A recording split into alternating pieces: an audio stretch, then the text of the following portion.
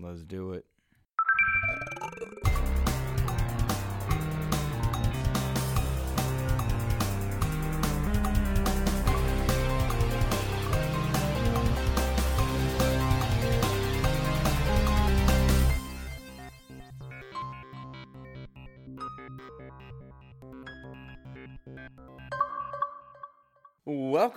Welcome all to episode 18 of the Xbox Expansion Pass, where we discuss all the goings-on of the Gamerverse as they pertain to the Xbox ecosystem. This week's XEP recorded on February 9th, 2020. I am your host, Luke Lord, the Insipid Ghost, and this week we'll be chatting about the latest comments from head of Xbox, Phil Spencer, in reference to Stadia and Amazon being primary competitors. We'll chat about Dan Houser's departure from Rockstar and offer a review discussion on Zombie Army 4 Dead War. Enjoy, guys. Yet another week of gaming news is upon us and behind us. Welcome to XEP episode 18. It's lovely to have you guys along for the ride, whether it's your week or weekend. I hope it is going well for you. Before we begin on this week's topics, I must indeed say a wonderful thank you to Christian Cooper of SteelSeries for giving us incredible insight into the world of PR and how PR interacts in the world of the Gamerverse for a company as big and major as SteelSeries. It makes perfect sense with Xbox expanding into the PC realm and trying to access so many screens and so many devices that we would look into how a company that is traditionally more PC based might interact in the console space, particularly also as we see keyboard and mouse coming to console, as we see SteelSeries work with Sony, with Microsoft, with Nintendo in entering that console world. It was wonderful to have an insight into that. And if you missed that interview, do indeed go back and check it out because it was a wonderful one. I will say indeed we are looking forward to more interviews on XEP throughout the year.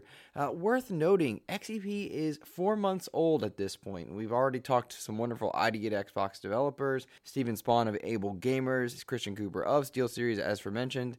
It has been a wonderful ride thus far, and I hope you will join me as I continue on it. Now we have a number of news topics to talk about going into this week, and I think we'll begin with Dan Houser. Dan Houser of Rockstar has decided to leave Rockstar.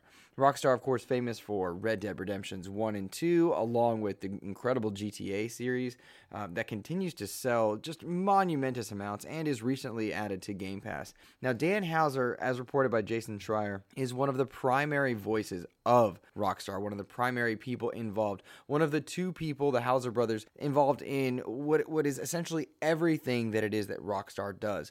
Rockstar, their products are the apex of gaming. They've done an incredible job at creating worlds in which the player can truly live in beyond any other, beyond The Witcher, beyond Zelda Breath of the Wild.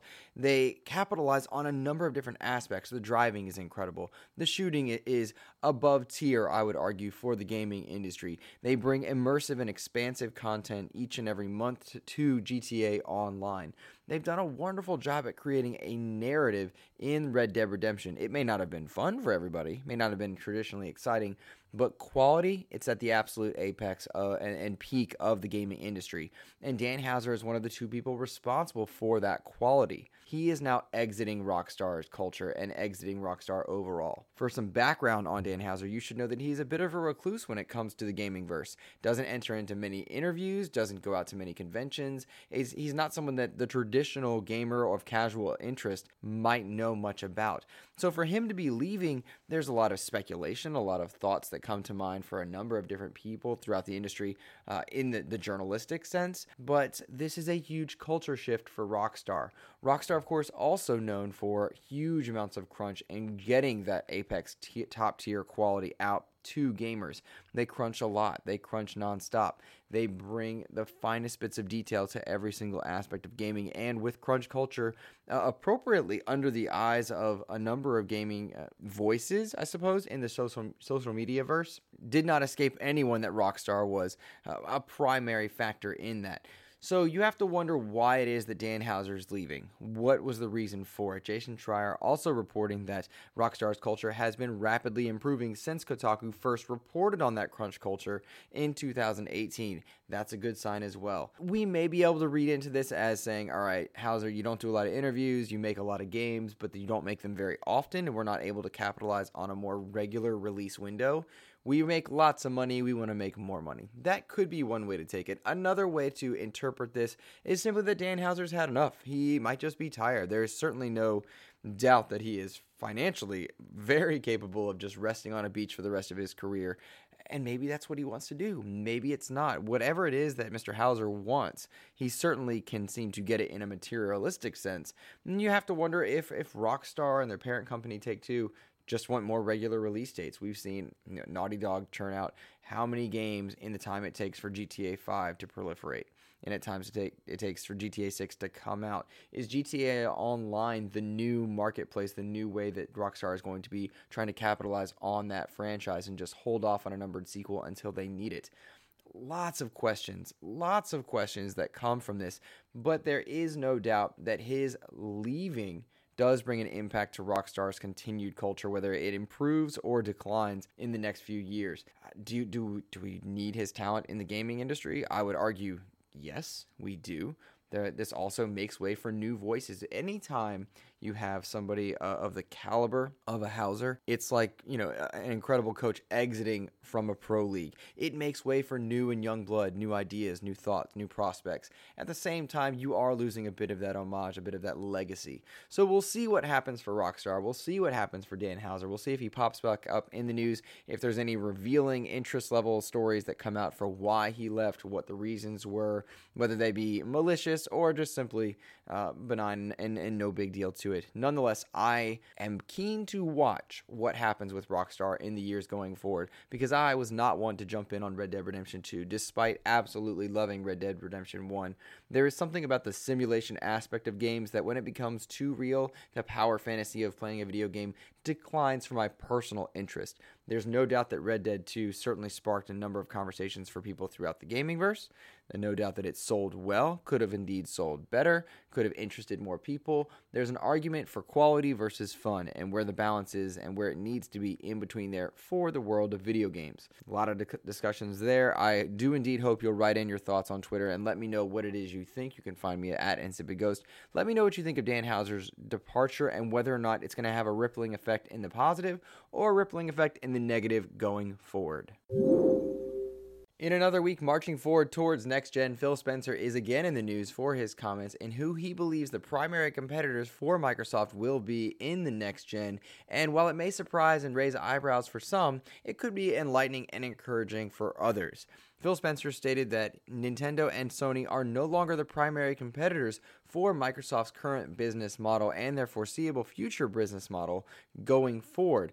The primary competition for Microsoft, as they view it, will be Amazon and Google. And this makes sense in a couple of respects, but I do want to point out that Phil Spencer stated he did have a ton of respect for Sony and for Nintendo and what it is they bring to the gamingverse, but it's a matter of reaching screens. And Amazon and Google do have a very different approach and a very different infrastructure set up to rival Microsoft with its Azure cloud and farming services, or cloud server farms, that they can bring entertainment to screens. Microsoft has stated a number of times going forward that it wants to bring gaming to over 2 billion screens. And with 7 billion plus people on the planet and technology becoming more prolific every single day, that is not an unreasonable goal to have in the long term. Nintendo, for its part, is not equipped to bring entertainment, streaming or otherwise, to that many screens as they currently stand now. We've seen them struggle with an online infrastructure, with an online base, and simply how to handle the online gaming verse. They are incredible at bringing handheld technology to gaming. They're incredible with their IP, and they certainly have an extremely loyal fan base. We've seen that time and again. No matter how many Kirby games are released, Nintendo fans are loyal, and Nintendo excels at bringing content to them.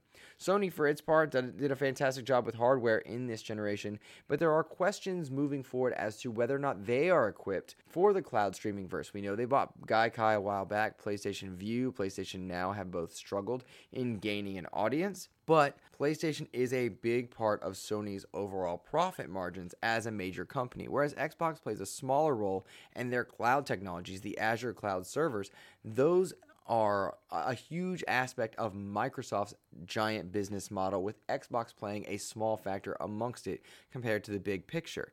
Now, when you compare that to rivals like Amazon, who are far more than just a marketplace, like Google, who are far more than just a YouTube server or a Google search engine, you have to imagine that Microsoft is considering to play a different game. They are working to play a chess game, while in some cases other manufacturers may be playing checkers, others may be just simply playing on a different board altogether, regardless of their intention.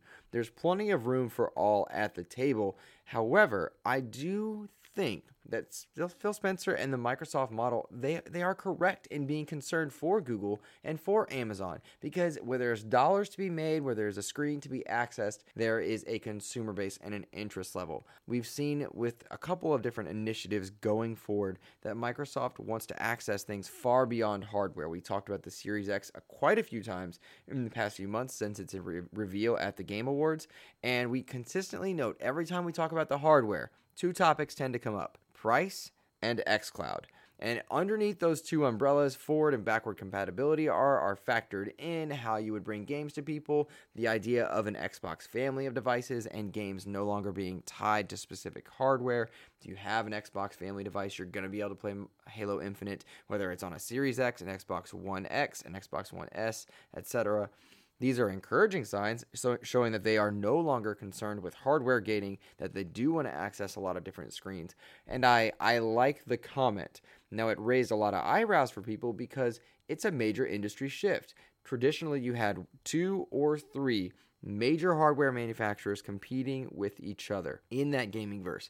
But Apple has existed in this gaming verse now for quite a while, even with its recent launch of Apple Arcade, and no one really thinks about it, but there are dollars being made with their services. There are dollars being made on that platform, and xCloud is not on iDevices, and yet Apple's doing quite well over there. You have to imagine what it is that Google, what it is that Amazon would bring to that competition, and how Nintendo and Sony would react. But it seems that Microsoft is poised currently with its current business model to bring content to many screens with a number of different aspects, whether it be a hardware gate over with an Xbox One or an Xbox Series X or its equivalent, Lockhart, what have you, in the future, or via Project xCloud. Those are encouraging signs, and I am so keen to watch this next generation. Now, as I said, raised eyebrows for a number of different people, and a lot of people wrote into the show, reaching out to me on Twitter, @InstantBigGhost, and let me know their thoughts. And I want to read a few of them on the show before we go any further and discuss what it is Microsoft might end up doing in the future. This first comment comes from Anti-Macro, who I so often say Andy, and I'm so sorry, Macro. My apologies. He says, quote, "He wasn't really talking about next gen, but rather next frontier, being cloud. Obviously, Sony, who used Microsoft's solution, and Nintendo, who, when asked about their cloud solution, looked outside of the sky in confusion. There aren't any competition in that area." Now, Anti-Macro is absolutely right. Sony has hired up Microsoft Azure servers to adjust and equip its cloud-based technologies going forward. And this was a business decision well beyond PlayStation and Xbox. This was the parent company Sony and the parent company Microsoft making a business deal, a smart one at that. So Anti-Macro is absolutely correct. Sony, not ready and not equipped for that cloud solution, looked to the technologies of Azure and said, this is what we need in order to continue our business going forward. Smart and wise. And Anti's joke about Nintendo not knowing clouds and what they are, totally agree with him. Have to agree, certainly, that Nintendo is struggling in that particular arena, but do credit for selling units and IP. No doubt about that. I also like what Macro is saying about next gen versus next frontier. Generations are fading away. We've seen that. They've become more iterative. I think more and more they will continue to become iterative, maybe even component based, where you have expansions or whatnot. I don't know what the actual solution will be. I do know that we will not see hardware gating much longer. You won't be buying the Xbox Series X1, X2, X3, X4 in a traditional 7-year cycle, 5-year cycle any longer. It's just simply not going to work that way. Eventually, the oldest model will fade away and certain software will not work, and you'll go forward. I, for one, am encouraged by this in a couple ways, because game streaming, the xCloud project, has been so successful on my phone and my tablet that I am so excited for it to come to PC. So I don't need to have a peak top tier caliber PC in order to play the latest games or play a game that I am interested in. I just want to stream it. The technology works. It works better than I would have ever thought. It's continuing to get better. Project xCloud is doing an extremely good job. And simply put, I want to see that continue. And as we jokingly talk about Google Stadia, Deservedly so, because I think Stadia has stumbled on so many levels, not even refreshing its pro subscription for the original founder buy-in consumers. They're not even doing any type of ambassador program there. I find that so shocking because they've not delivered on their promises. I don't know. They have the infrastructure, and should they continue, they are rivals to Microsoft's plan. And if they're not rivals, I wonder genuinely if Sony, Amazon, Apple, Nintendo perhaps would maintain their power levels or their potential power levels going forward into this next frontier, this next gen. I have to wonder if Google falls out, what does that do to the dynamic shift? Because Google doesn't always support their stuff, and if Stadia goes by the wayside, then you've got Amazon as Microsoft's primary competitor in their mind. How does Sony respond to that? There's interesting. Let's look at Bill Coniglio, who wrote in, and I'll paraphrase just a bit as well. He said, I think most fanboys, of course, took it out of context. Microsoft is competing amongst the big service giants now. Sony is primarily making money on the console sales and exclusives. Nintendo can say they are not in competition with anybody, and the internet just shrugs. While Microsoft says they're not in competition with Sony and Nintendo, there is outrage. No exclusive, PS4 sells more, on and on fanboy stuff. People need to be massively change their perspective on companies and priorities for success. Bill makes a good point, and I think it stresses the overall idea that if you want to engage in a fan conversation versus a fan argument, you will adapt your conversation and what it is you're looking at for each of these news points accordingly. If you want to have the schoolyard fanboy war discussion, one's dead, one's dying, the other one's incredible, trying to justify your purchase. But I think going forward, the idea is for those who are just fans of gaming as a kind of a flat base gaming, this is all good news because when you're not hardware gated, when you're not bound to certain things, you have access to more fun, and that is the key here. Project xCloud and Game Pass will work in conjunction to bring people into the gaming fold. The idea of Game Pass and all the studios they now have supporting Xbox Game Pass will be, at least an exclusive per quarter of a large and small quality. I like that. I think it's a good sign. Game Pass continues to provide games at a AAA tier, at an indie tier, and at the AA tier. And it's remarkable. If you had asked me 2 years ago, I would never have thought the business model would work. But going forward into this next generation, you have to think that the sustained revenue model of building interest for DLC, whether it's microtransactions or expansions, is going to continue. You've got the Division, but do you want smaller things in the Division 2 or loot boxes to come with it? Do you want the expansion or the DLC for Darksiders when you've got the original base game? Do you need it? How do we approach that going forward? EA Access broke the doors on this and stumbled a bit here and there because they didn't have the full portfolio.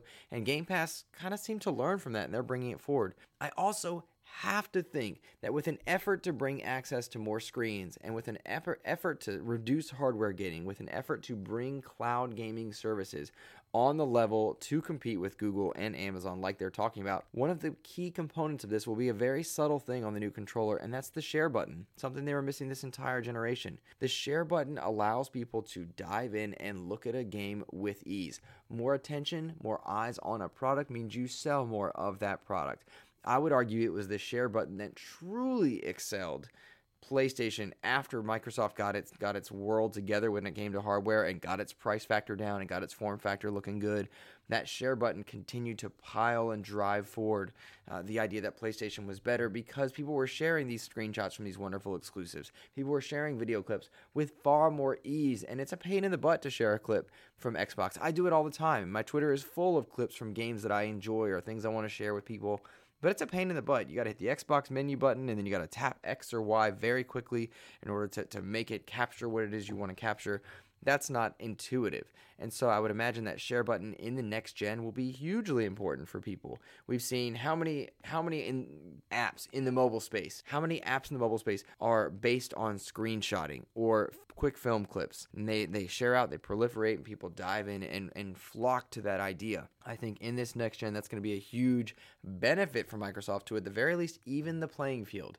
They need to get their exclusives in order. That's not a new conversation. We've had that many times. But with a service-based type concept that they're working towards, I think they'll have no issues competing on a level with Amazon, on a level with Google, competing on a far more even playing field with Sony going forward. Now they just got to launch well, and that's the real trick. You got to message and launch well with Series X so that you don't damage the goodwill mindshare you've built up in the past 2 years.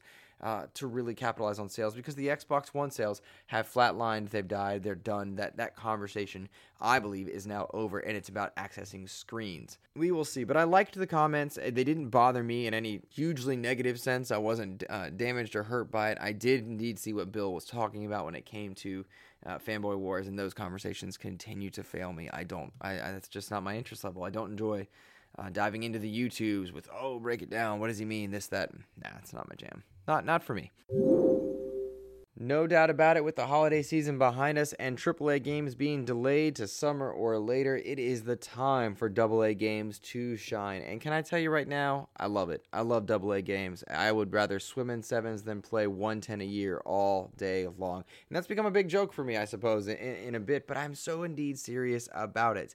There is so much fun to be had in the games that might have slipped under your radar, slipped into your backlog, or maybe not been just the right one for you. But think about this. You dive into Game Pass, your favorite games are delayed, you're looking around and you see Darksiders, you see A Plague's Tale: Innocence, you see what may be a Sniper Elite game. And a Sniper Elite game is exactly the one I want to talk about, in the form of Zombie Army 4. I've been playing this game from Rebellion. It just came out, discounted price, AA, not quite your 10, not at all 5 or below. This game is a blast of campy, silly, B-movie action fun. If you've played the Sniper Elite games or a Zombie Army Trilogy game, you know for sure that it has a slow motion X-ray cam and a whole lot of people lining up real slowly so you can hit them, and I adore it. Zombie Army Trilogy was originally an expansion to the Sniper Elite V2 franchise. It became an expansion, and then people liked it, and so they made a second one, then they made a third one, and in the third one, you took Hitler down to hell and killed him there because it's he that was raising the zombies, and what better demographics to take out in a video game than Nazis and zombies. And I'm having a blast with Zombie Army 4 Dead War.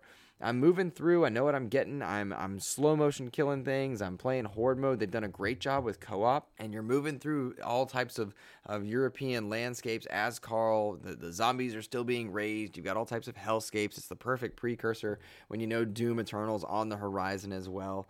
But you're moving through this third-person shooter and taking out zombies in any number of ways. You've got traps that you can lay out that you shoot them and they activate electricity. You've got zombie sharks swimming through the streets of Venice, which is just wild to see. Zombie tanks, which makes absolutely no sense.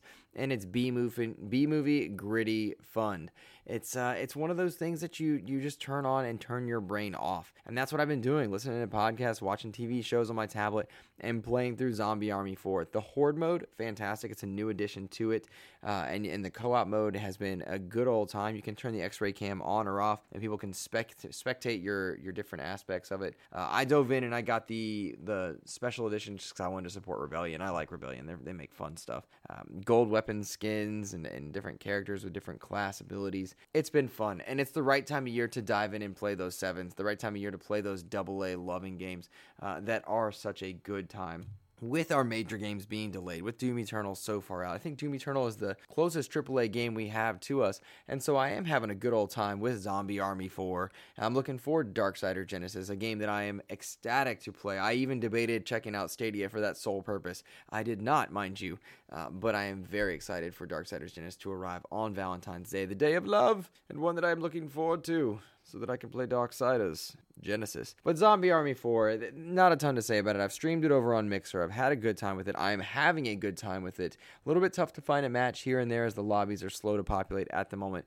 But I would imagine, without a doubt, that this game will eventually end up on Game Pass, because we do see Rebellion kind of leak there and drop their stuff onto there at times. Strange Brigade was on there. Sniper Elite 4, I believe, is still on there. Sniper Elite 3 was on there. I mean, they make fun AA games. What can I say? And I'm having a good old time with Zombie Army 4. I would encourage you, if any of that sounds fun, go check out a viewpoint on it. And, speaking of games that might have gone onto your radar, I talked about it a few weeks ago, Journey to the Savage Planet. That game is still a blast. It's still fun to be searching around that silly world. So now's the time, man. Clear out that backlog. Go check out newer stuff that might be, budget priced or a bit cheaper or available on a subscription service. Go play those. AAA is far away. Have a good time with it. Play something silly. Play something fun. I enjoy the OP fantasy of video games, and those types of games do that for me. That's how I tend to enjoy them and look for them. Listener topics and questions. We had a couple people write in this week, and I snagged 2 of them for debate and for discussion. The first question comes from the always supportive Todd Oxtra. I hope you're doing well, Todd. Thank you for always being so wonderful and writing in.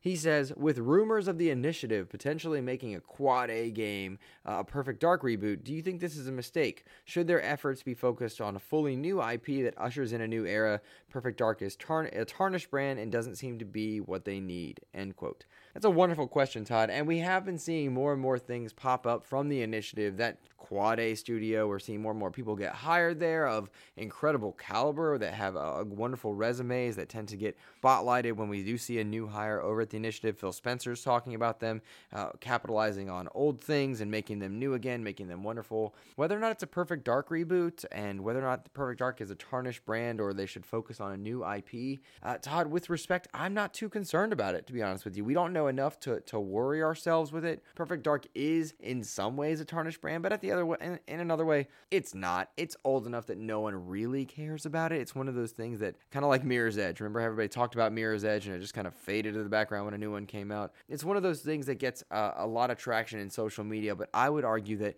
the average consumer walking into Target or logging into Xbox Live is not concerned about Perfect Dark, doesn't know the difference of it. Rare Replay does offer some opportunity there, but I don't think people truly care about Perfect Dark. I don't see that brand as tarnished. I see it as gone and dead. Kind of like Jade Empire and MechAssault. They mean a lot to guys like you and me, but to the average consumer, they don't really seem to matter much. So whatever it is that the initiative is truly working on, I can imagine two things. One, they've got a major primary team that they're going to be building, and they'll have a small sub-team doing something else. We've seen them take that route with Obsidian, with inXile, with a couple other studios under the Microsoft Game Studios, or the Xbox Game Studios brand and umbrella. They've got a major primary team and then a smaller team doing something.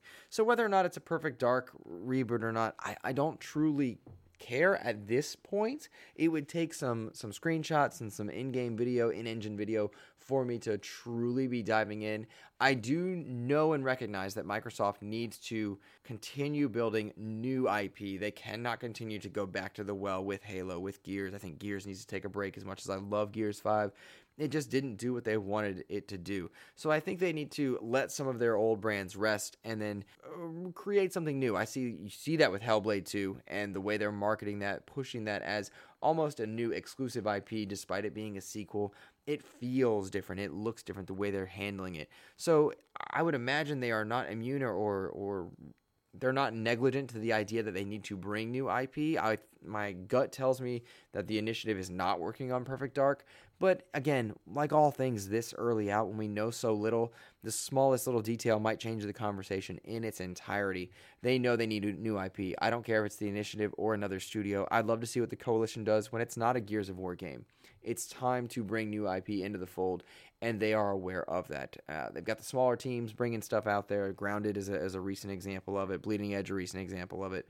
But yeah, we need a new AAA or better IP that is not one from the well, not a sequel, because they need to compete on that level and continue to sell those subscription services, xCloud, Game Pass, etc. So we'll see.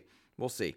But I do not see Perfect Dark as tarnished. I want to be very clear on that. Perfect Dark does not seem like a tarnished brand to me for the mass consumer. For some small communities, perhaps vocal, perhaps not, maybe. So it goes. The next question comes from Hypecaster. Hypecaster, of course, by the way, it's time to give a shout out to the Hypecaster. If you are unaware, the video that I post each and every week over on Twitter at InsipidGhost that announces my new episodes, that kind of takes sound bites and splices from an interview or from a topic that I've discussed, that video is his creation, and we have a new one going up this week, something that he has done an immaculate, fantastic job, and I would encourage you, whether you have a Twitter account or not, go to twitter.com/InsipidGhost, check out my Twitter handle and the posted pinned video for this episode. That is a new video that Hypecaster has produced. He continues to do an incredible job spotlighting me. He and I co-streamed some Zombie Army 4 the other day. He's a wonderful friend. Please do go check out his work and follow him on Twitter at Hypecaster. And his question that he wrote in was, as these companies compete in the digital space, will we see a reduction or increase in game price? It was always a head scratcher why cutting out physical disc box, shipping, retail costs, etc. didn't carry over to the benefit of the buyer. We can't resell digital game rights now, perhaps later. Hypecaster, I disagree with you, and per usual, we got to go toe-to-toe with you, my friend. I don't think it's a head-scratcher at all why we didn't see game prices go up with the rise of digital sales and the reduction of physical sales costs with shipping and boxing and whatnot. Simply put, games are more expensive to make than ever, and we did not see a price increase in the Xbox One PS4 generation. We did see that game increase in the Xbox 360 era from $50 to $60, but we didn't see it in the most recent generation, and the rise of digital did help offset that. We've seen games now cost more and more money, more and more marketing, what have you, to bring the product of a high caliber to gamers. And so I think that is where the head scratcher that you're talking about, that's where those funds went. Now, I will not argue one bit that we haven't seen companies mismanage a lot of that, seeing companies take themselves under with a ridiculous marketing budget or a poor job creating an environment in which companies don't burn out of something. So I think that it's a matter of financial management, but as far as why games didn't go up or will they go up, I do not expect the price to go up again. I think you would get too much outrage given the current political and financial climates of a couple different countries, the United States being a primary one that I'm speaking of. So I don't see the prices going up on games. In fact, I see them maintaining or even going down in the next 15 years because, as I said, AA games, 30, 40, 50 bucks. Indie games, 5, 10, 20, sometimes $30. Will it be AAA games staying at 60? I think so, and I think they'll continue to monetize via DLC, via surprise mechanics, although to a limited extent, and perhaps the season passes, the battle passes will continue to offset costs for a number of places. But if anything, the race to the bottom has adjusted the way companies are financing and prioritizing the price of games. Look at something like Apex. Tons of money being made on something like Apex. Same with Fortnite, etc. It's a matter of delivering content at a way that brings more people in and then making money off of a smaller quantity of those gamers. And then, again, make use of that share button. It's important. As to the second aspect of your question, we can't resell digital game rights at the moment, perhaps later. That is a great question, and it's one that's continuously come up throughout this generation because we saw the force-fed digital rights management, the DRM versions in the early part, particularly for Microsoft, of this generation that's winding down. But also we've seen companies experiment with how to handle it. I think perhaps the return policies on Steam and the Epic Game Store are lead-ins to this idea that you might be able to trade in some of your library, but I don't see that as catching on as being a main thing. If anything, we tend to just fade away into the background games that we don't play anymore, and a lot of them don't become playable anymore. So unless we find a way to continuously support older games, I don't see people being able to trade in digital rights for them. The GameStop model hopefully is a thing of the past, and the onus is on gamers to be wise and on companies to make something worthwhile for people to buy into. I don't see a logic in trading in digital rights for games that I own. In my library, I own something like 450 games, but many of those came via subscription service or free games that companies put out, codes given away, etc. So what's my right to trade in something I got with Games with Gold, PlayStation Plus, Nintendo Switch Online, if that's a factor for you? So I don't see people ultimately, I guess I'm arriving at my conclusion through my way talking through this.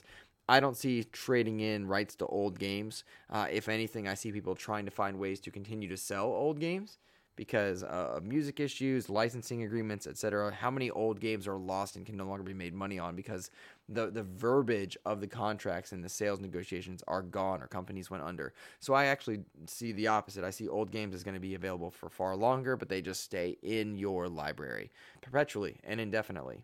I'm okay with that if the trend of getting them via subscription services maintains. So it goes. I will note, real quick before we exit out of the show, Final Fantasy XV, Death Squared, and Wolfenstein Youngblood made their way into Game Pass. If you are planning to play any of those, would you write in on Twitter and let me know why? You can also email me at insipidghost@gmail.com. Let me know why you're diving in now on those games. Wolfenstein Youngblood was one of those AA budget games that used a AAA engine didn't do too well, and now it's in Game Pass. Are you going to take the plunge on it? Final Fantasy 15 has been available for so long with incredible DLC. People seem to love it. Why are you diving in now on Game Pass versus getting it when it was on sale? I'm curious to hear your conversations. I've not played any of those three, so I am curious, but I don't know if I'm curious enough to boot it up. We'll see if it can tear me away from what I'm currently playing right now. I'm not sure, but if you are diving in, let me know what you think. Folks, you can find me on Twitter at InsipidGhost. You can find me on Mixer at mixer.com/InsipidGhost. You can email me at insipidghost@gmail.com. Above all else, I must say thank you for checking out the show. Thank you for sharing the show. Thank you for rating the show on your podcast service of choice. Those things really do matter, and I do appreciate it. 4 months in, and I'm having a blast, and I hope you're enjoying it as well. That's it for me. Have a wonderful week, everybody. Take care.